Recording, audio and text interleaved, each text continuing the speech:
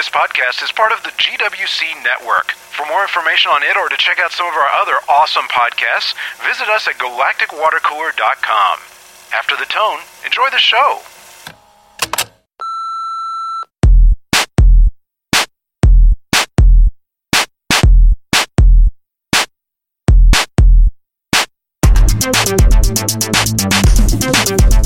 This is Modern Geek Podcast number 60, recorded October 8th, 2012.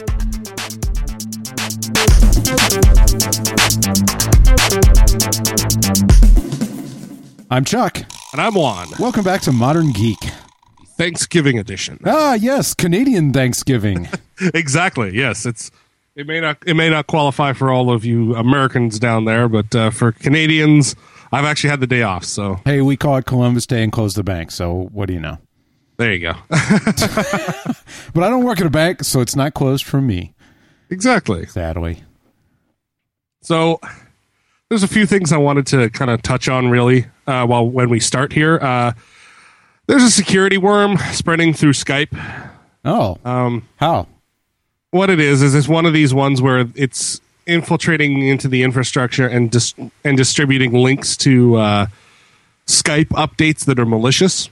Oh. So, like, you know, those... Have you ever received a message on Twitter like, LOL, is this your new profile pic? Oh, yeah. And it's like a link to a zip file. Yeah. Yeah, it's one of these. Don't click on attachments out of Skype. I mean, unless you really know the person. And even if you do, sometimes they're... You know, if it's a machine that's compromised, it spreads and starts sending messages on behalf of people. No. Well, this one's a particularly nasty one. It's like in this line of ransomware that's been going on. The message that comes up says, you have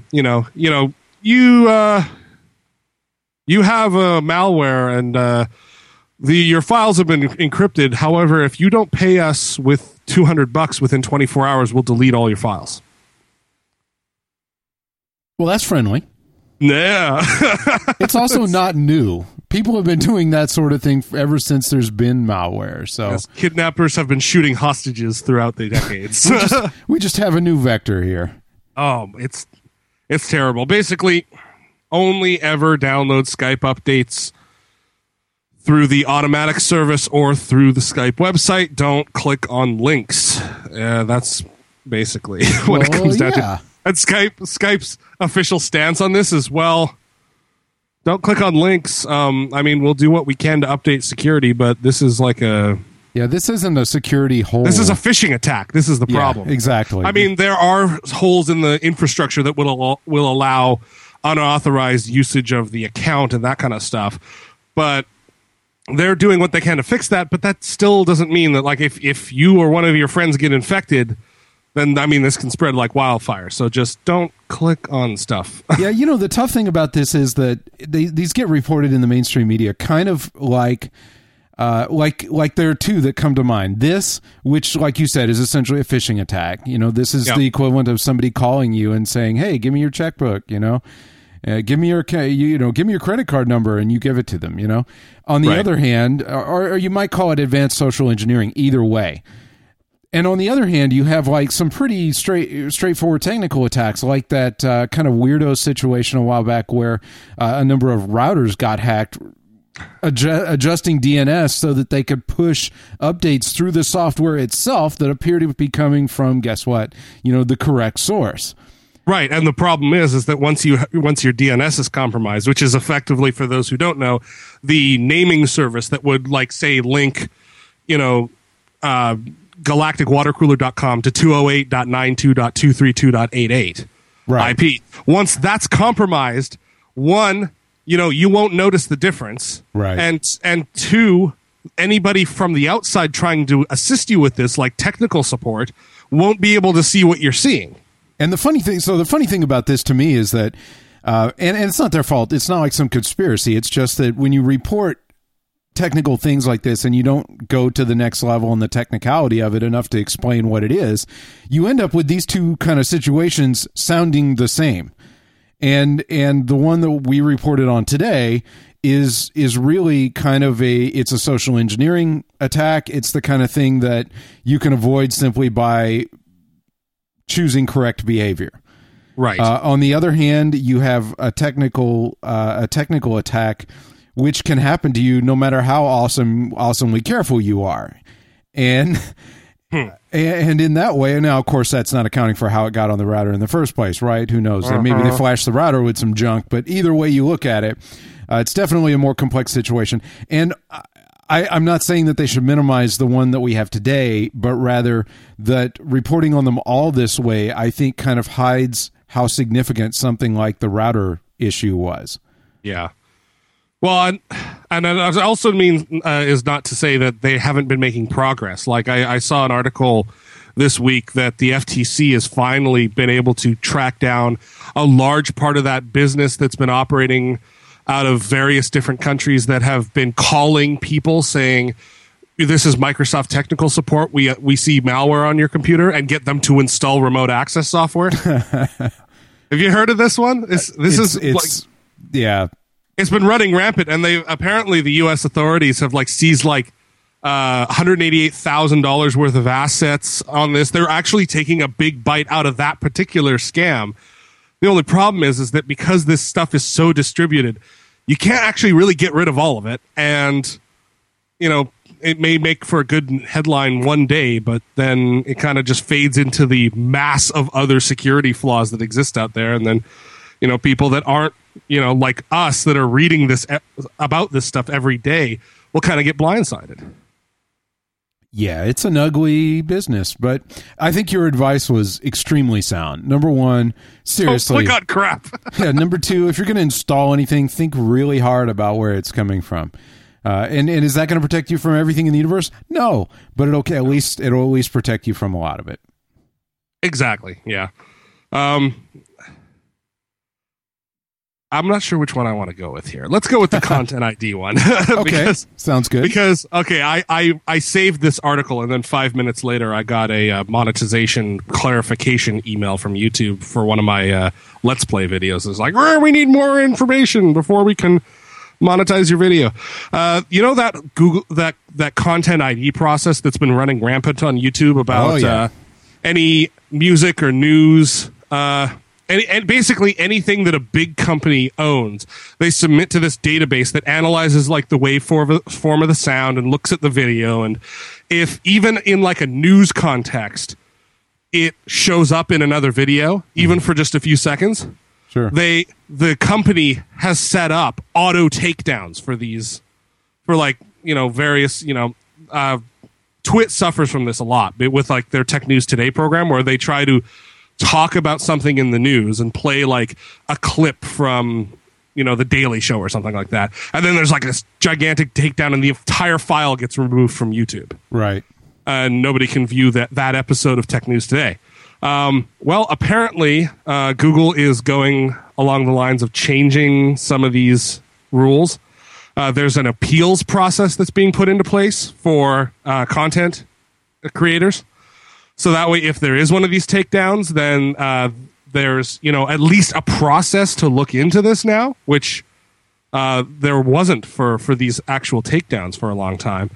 And they're also looking at improving the process for invalid claims as well. And it looks like they're steering it towards not letting big companies like NBC and that kind of stuff just do blanket takedowns for everything, and actually give stuff like news programs the ability to put something on YouTube and not have their stuff editorialized.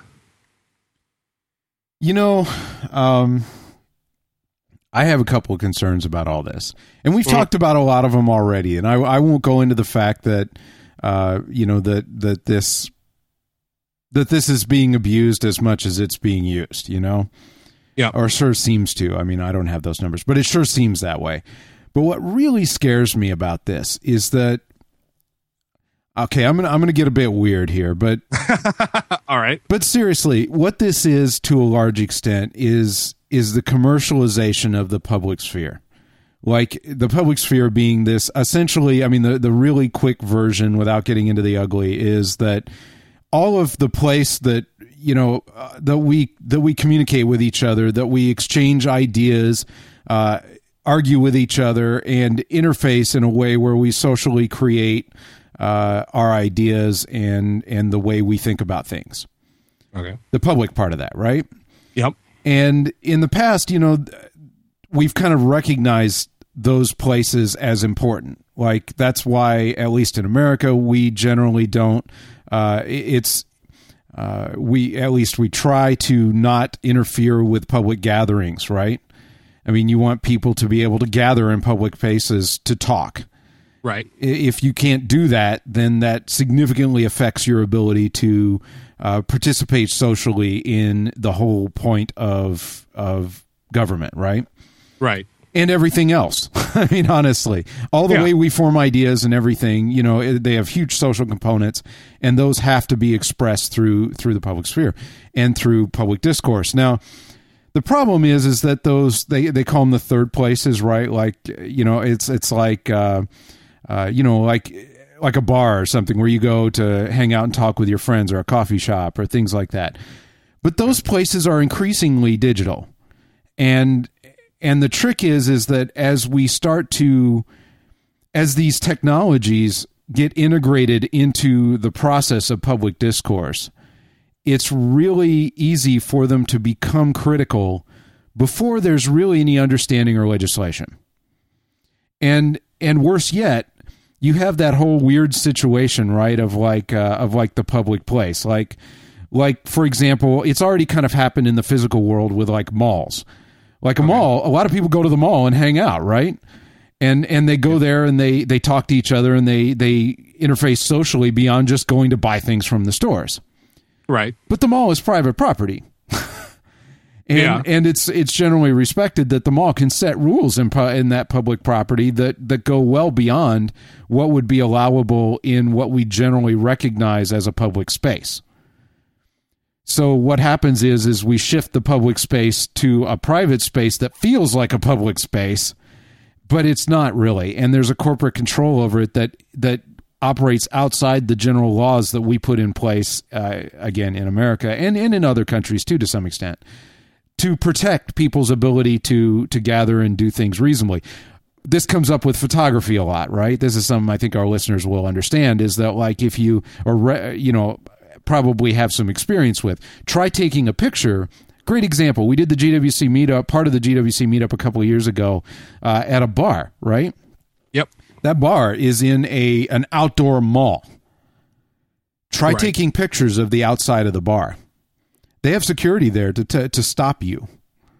And you are legally not allowed to take pictures outside of the buildings. And that's quite legal for them to do that. It is private property. It feels like a public space, but it's not. Well, now move all that to digital, right? So at first, it's the new land of freedom, the cyber utopians. We're just utopists. We're just like pushing all this. It's great. It's this free space where we can do anything. And well, okay, you can express yourself with this huge reach, and it's great. You can create a video on YouTube, and you can reach everyone. Yeah, here's the thing. YouTube is like a mall. Yep. Oh, yeah. I think as we start to recognize that these technologies are becoming the ways in which we express each other to a large extent, express ourselves in the way we interact socially in the ways that are required for public discourse. And when that happens, we'll probably see some legislation to try to protect against that, right? Hopefully. But in the meantime, it's just the frickin' Wild West. And while YouTube can very reasonably say, hey, screw you, we're giving you all this for free. If you don't like it, go somewhere else. I mean, you don't have any rights on YouTube because, hey, it's a free commercial service.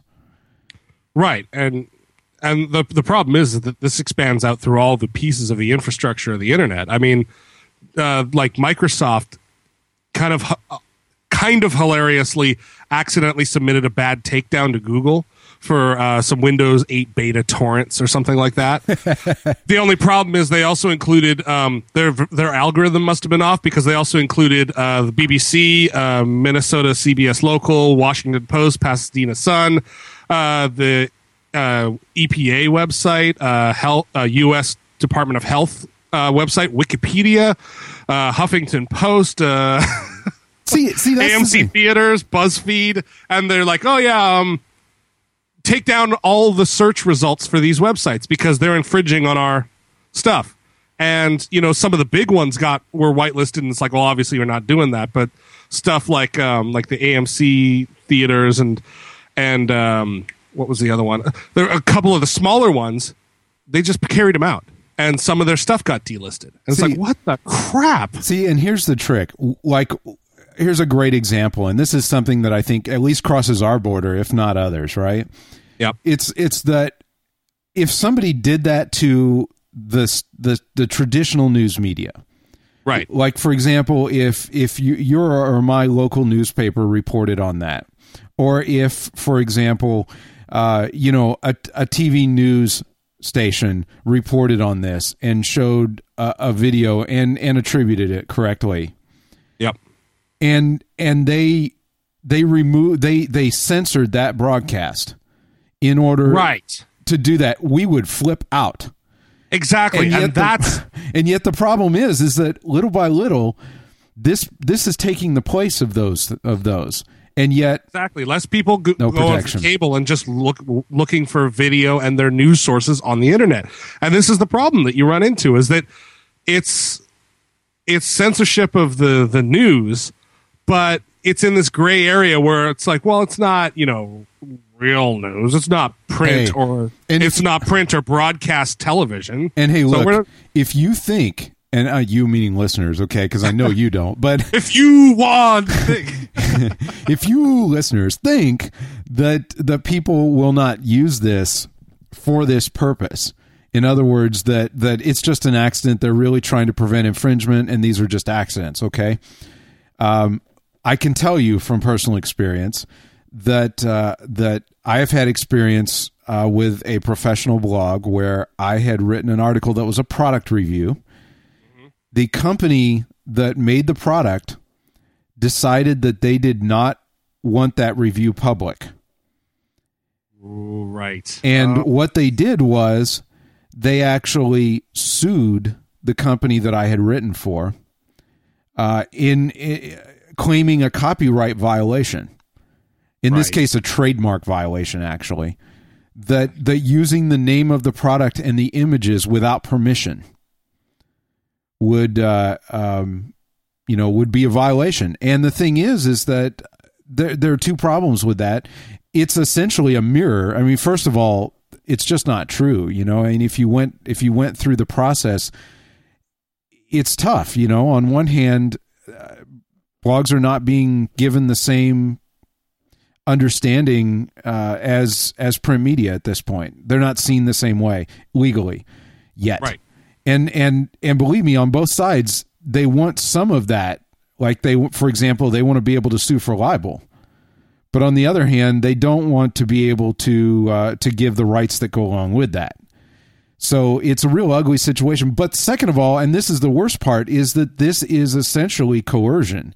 It's not a matter of whether or not what we did was right or wrong, or whether it would stand up in court. It's simply, I have the money to sue you. You do not have the money to defend.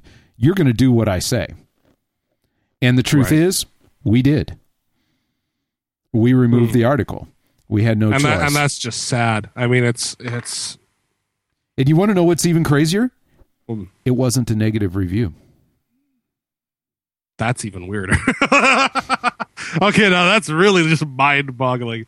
No, I don't want them to think that everybody's that way. I mean, It's there will be these, like Microsoft one was obviously a bad algorithm, and there are some that will be just over enthusiastic or incorrect or blah blah blah. But there are these companies out there that will abuse this. Hey, don't fool yourself. Purely for profit. But don't fool yourself. Even if it's not for profit. Somebody at Microsoft looked at that and said, you know what? This algorithm is going to hurt a bunch of people. But it's going to accomplish what we want, so let's do it anyway. There's the ultimate problem, too, when you run into this kind of content ID stuff, is that what it should really be is it should be, if you're submitting this request, you should have reviewed it. But their argument is, well, we send in hundreds of thousands of takedowns a day. Yeah. We can't possibly know what we're submitting for takedown. That's right. Which is BS. It's BS. It is understandable from a perspective, but then that just shows the fundamental flaw with doing it this way. I agree. It's sad. It's going to be one of these ongoing topics we're going to be talking about for years as it evolves either the positive direction or the negative one. Either way, it'll make for great news, assuming we're allowed to talk about it. Well said. Speaking of bad news, did you hear about this iPhone 5 problem? Yes. And no, are you talking about I got one that was scratched, or are you talking about I took a picture looking into the sun and it has a lens flare? There it is, right there.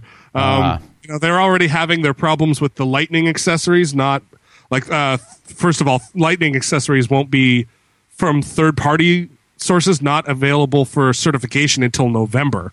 And the Lightning connector has this little chip in it that you can't replicate without Apple's explicit permission. Right. So that's already a problem. Then there's the scratching problem. And now there's this phone problem where basically if you take a picture with the light source off to the side slightly, and it's very apparent when you use the sun as a light source. The problem is that the light coming in at an angle on that little micro lens, and they're talking about, their 7-layer lens technology. Yeah, sure. The problem is that those layers have reflectivity in them, and the light bounces back and forth and produces this purple hue that kind of almost looks like a bad Polaroid. It's not desirable, and the iPhone 4S doesn't have this problem. The Samsung Galaxy S3 doesn't have this problem, which are the two kind of competitors to this. And Apple's response, well, just don't point it that way. Yeah, I see two issues with this, okay? I mean, number one, I don't know why. Well, I guess I do. It's just the classic hate. Everybody wants really bad to find the problem, because that's news. Like if this was a problem with the Samsung Galaxy 3, nobody would give a damn. Seriously. Right. This would receive no press at all. Come on. You can't say if Steve Jobs had been around, this would never have happened, So, which is absurd. I love that. As everybody's pointed out, hey guys, everything that's ever come out from Apple has been partially broken when it came out. So, and also not to mention that the iPhone 5 was the last one specifically developed by Steve Jobs. Yeah, whatever. So right. It's like, any way you look at it, your point is moot, sir. Yeah. Either way you look at it, though. I mean, are these issues? Yes. I'm not saying they're not. They are. Absolutely. If you bought one and you're pissed off, do something about it. I think you have some recourse, and if you don't, well, you know where to buy next time. I certainly would do that if I felt that way. I think though that one thing that we're not really fully thinking about is the level of complexity that is in all of this gear. Yeah. Recently, I still remember when a cell phone was a cell phone, mm-hmm. and when we became smartphone users, I guess you could say really popularly beginning with the Trio, right? Yeah. And then beyond that, the iPhone, which really kicked it off. So terrible. True, but it was the only option, really. I know. It was really all you had if you wanted the beginnings of smartphones back then. And I know a lot of people that used them despite their huge failings. Remember the Palm 7? I had one. You had one? I actually still have it. That's awesome. I have it it's in the bin over there with the big flip up antenna on the side. And that thing was badass when it first came out, believe me. Yeah. But having email mobile on a mobile device, it was incredible back then. Yep. I mean, and I had that, and that was what? That was pre-2000. That was when a PDA was something, and not just a personal display of affection. Yeah, no kidding. No kidding. Anyway, it's in the bin over there with that iPack that's the one from Stargate. For the few people who haven't heard this story, we were watching Stargate one time when Juan was in town here visiting, and it's Atlantis. Yeah, Atlantis, and we're watching him, and he pulls out this device, and I'm like, hey, I have one of those.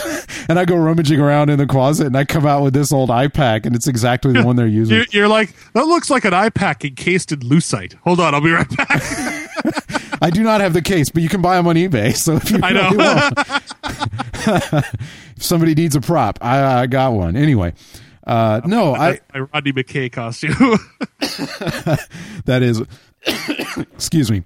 But yeah. Anyway, I'm saying that these devices have just increased in complexity like manyfold, and to give any improvement beyond the initial iPhone, I mean, every time we've seen some significant improvement, we're seeing the integration of more and more and more complex hardware. Like, for example, you go from a camera that's like, hey, it takes a picture. Okay, look, it's a phone. Give me a break. It's not like you're going to, do anything with these pictures except show them to your friends, right? To, now you get, a 7 megapixel camera?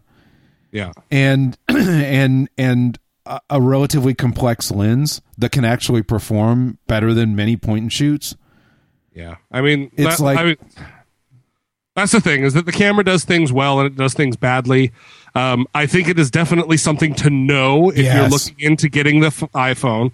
It's like, it's starting to have this kind of terrible laundry list of, it's not going to work with your old iPhone connections, and it's not going to, and it's, it's having problems with the OS and the data usage glitch that was in the news, and it's now got a camera problem. But it's like, it's all stuff to be aware. Every phone has these kind of disadvantages. The one thing, speaking about this whole market in general, right. I know Apple's been really guilty of this in the past with their Mac line, but I am really getting sick of like Samsung and the Android people only running smear ads instead of ads that actually show what their phone does. It's like, I really want to, when my phone starts to crap out, I want to look at the entire market. And I just feel so dirty looking at the Samsung stuff because of their smear ads. I try to ignore everything that they're putting out into the market and only looking for independent reviews of it, because anytime I see a Samsung ad, it's like, the best iPhone is actually an Android. And it's like, could you calm down and just tell me what your phone does, please? You could even say, hey, it's not quite as cool in some ways, but it's better in others, and I might buy it anyway. It's true. Exactly. I'm looking at the Note 2 just had Samsung's real great about this. They just released all of their Android code open source so that it can be rooted, and you could put like a vanilla Android on it or the Cyanogen mod on it and really soup this thing up for the Note 2. And that's a phone I really like. I'm really looking to like, because it's a gigantic screen for my gorilla hands.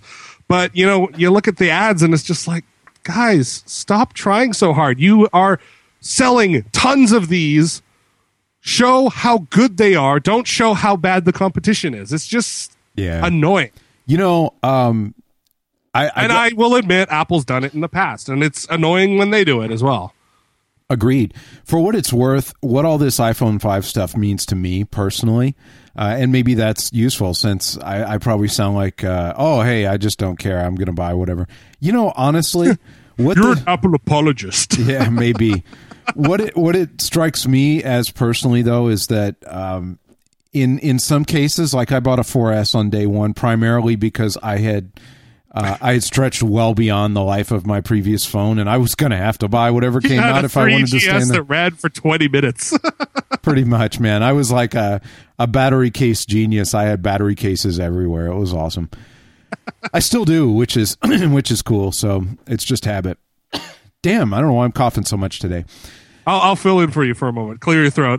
My sister and her boyfriend did point out as well that sometimes when you upgrade the operating system, it brings that battery problem back again. So once again, with the iOS 5 update, Google iOS update battery performance fix, and you'll find a bunch of different ways of resetting the firmware or the network settings to try to get that problem fixed. It's something that's happening again. Like all our friends were having this problem. So Oh, that's an interesting point. I think my battery is running a little bit different. It's hard to tell though because it's not near as bad as it was before. But yeah, I think my iPad might have that. Worth checking.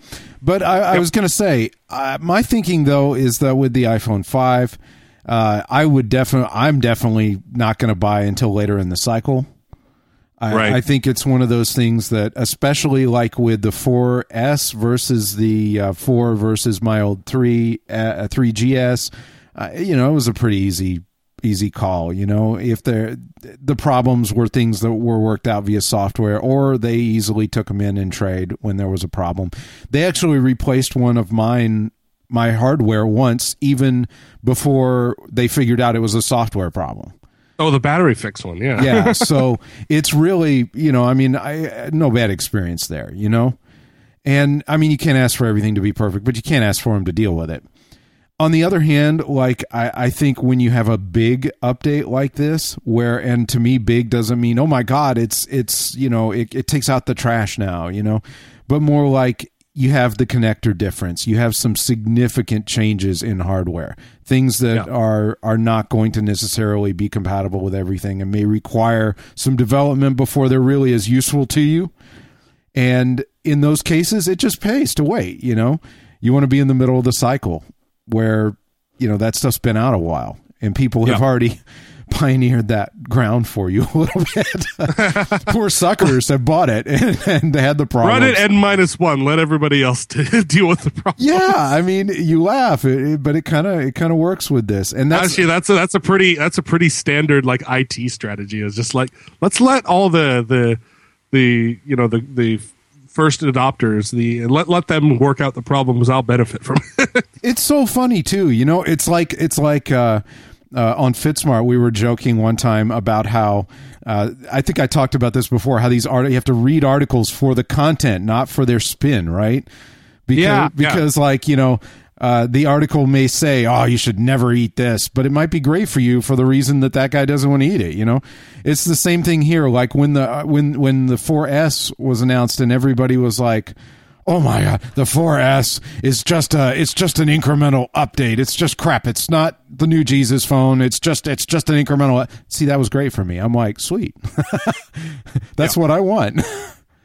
An incremental update is awesome because I don't want to ditch all my other stuff. I just want some, a phone that's a little newer and, the battery's not toast on. So that's actually exactly how I read articles too. It's just like, okay, completely bypass the editorial. Show me the specs. Yeah. And my favorite my favorite target for this is Gizmodo. Because they publish so much really interest. They're so good at making things entertaining. You just got to love Gizmodo. But like their top story email today, I got this like an hour ago, right? How people profit from your online mugshot and ruin your life forever. It's actually a pretty entertaining story about this poor school teacher who got arrested for a domestic dispute.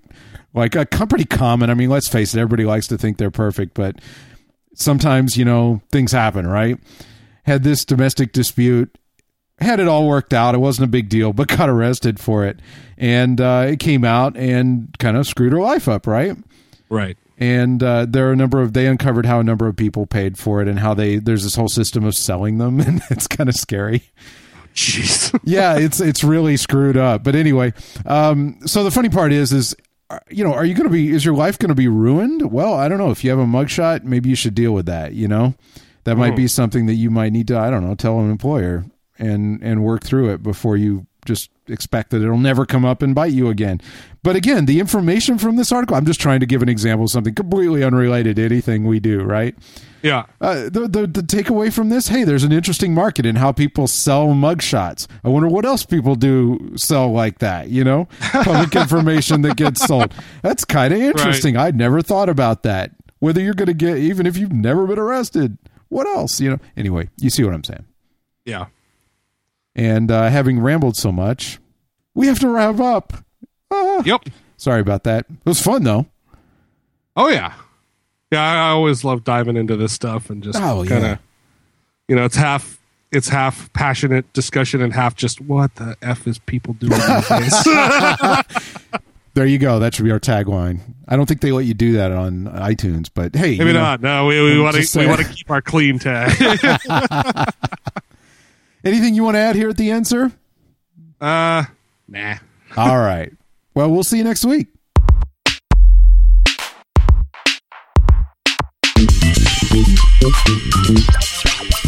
From everyone here at Modern Geek and GWC, thanks for listening.